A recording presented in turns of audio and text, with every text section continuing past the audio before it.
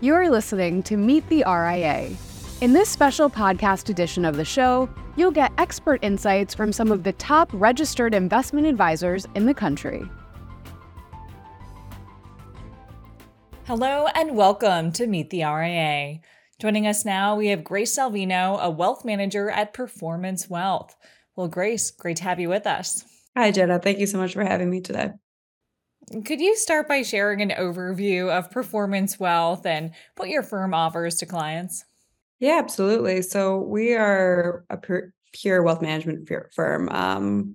We are a registered investment advisor, RIA.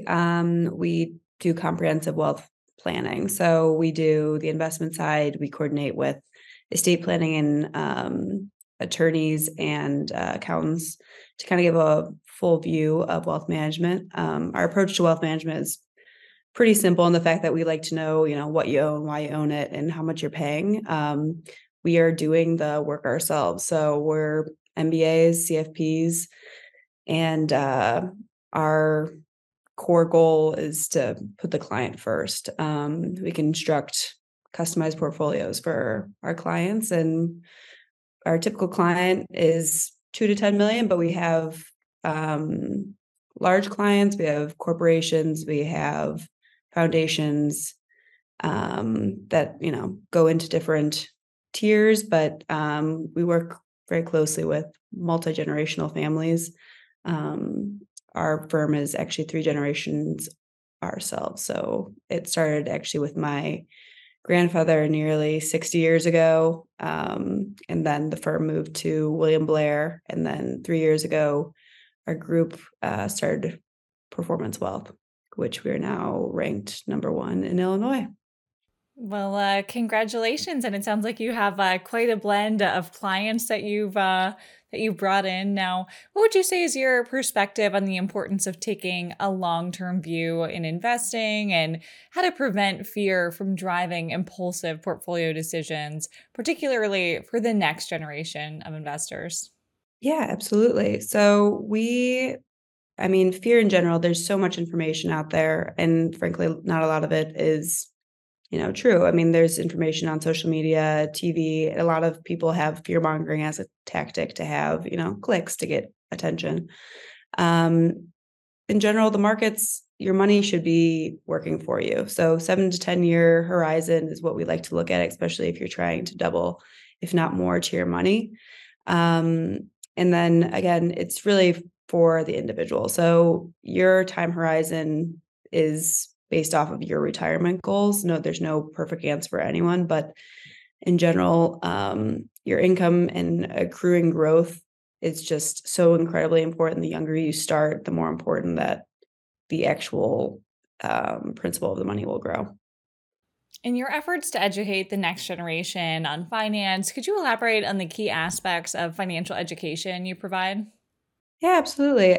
Most younger generations are lacking the financial literacy that they learn in school. So they don't know what it comes to what they can save or what that's putting in their 401ks, their IRAs, what even opening a taxable account means to them.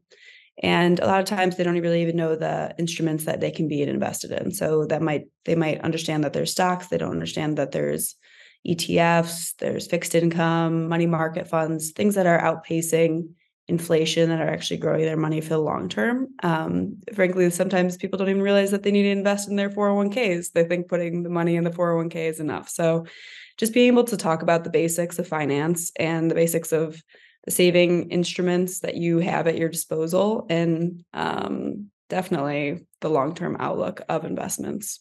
Now, as part of the next generation, how do you relate to your clients, and how does your strong financial background make you a dependable guide and mentor for them?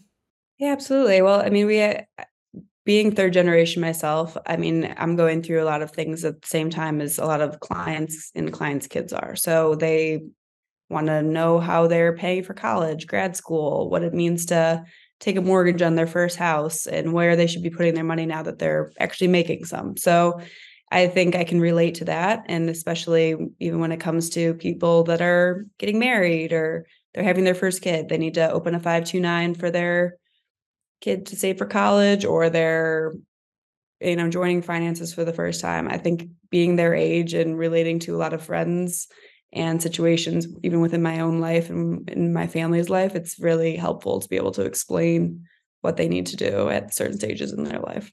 And looking at millennials in particular, considering the economic challenges that millennials have faced, including the '08 financial crisis, the COVID-19 downturn, and recent stock market fluctuations, could you discuss how these events have influenced this generation's approach to saving and retirement planning at a younger age?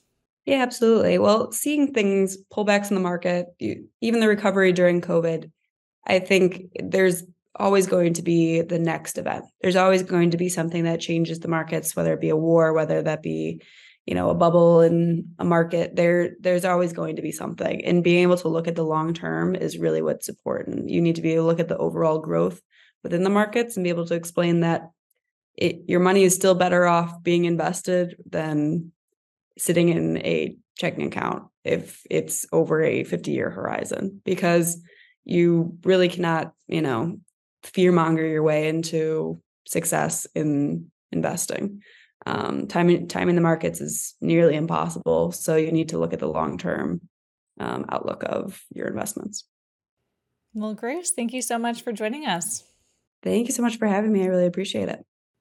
Of course. And thank you to everyone watching. Once again, that was Grace Salvino, a wealth manager at Performance Wealth. And I'm Jenna Dagenhart with Asset TV. Thank you for tuning in to Meet the RIA. Be sure to check out our other episodes and visit assettv.com, your source for financial news and research.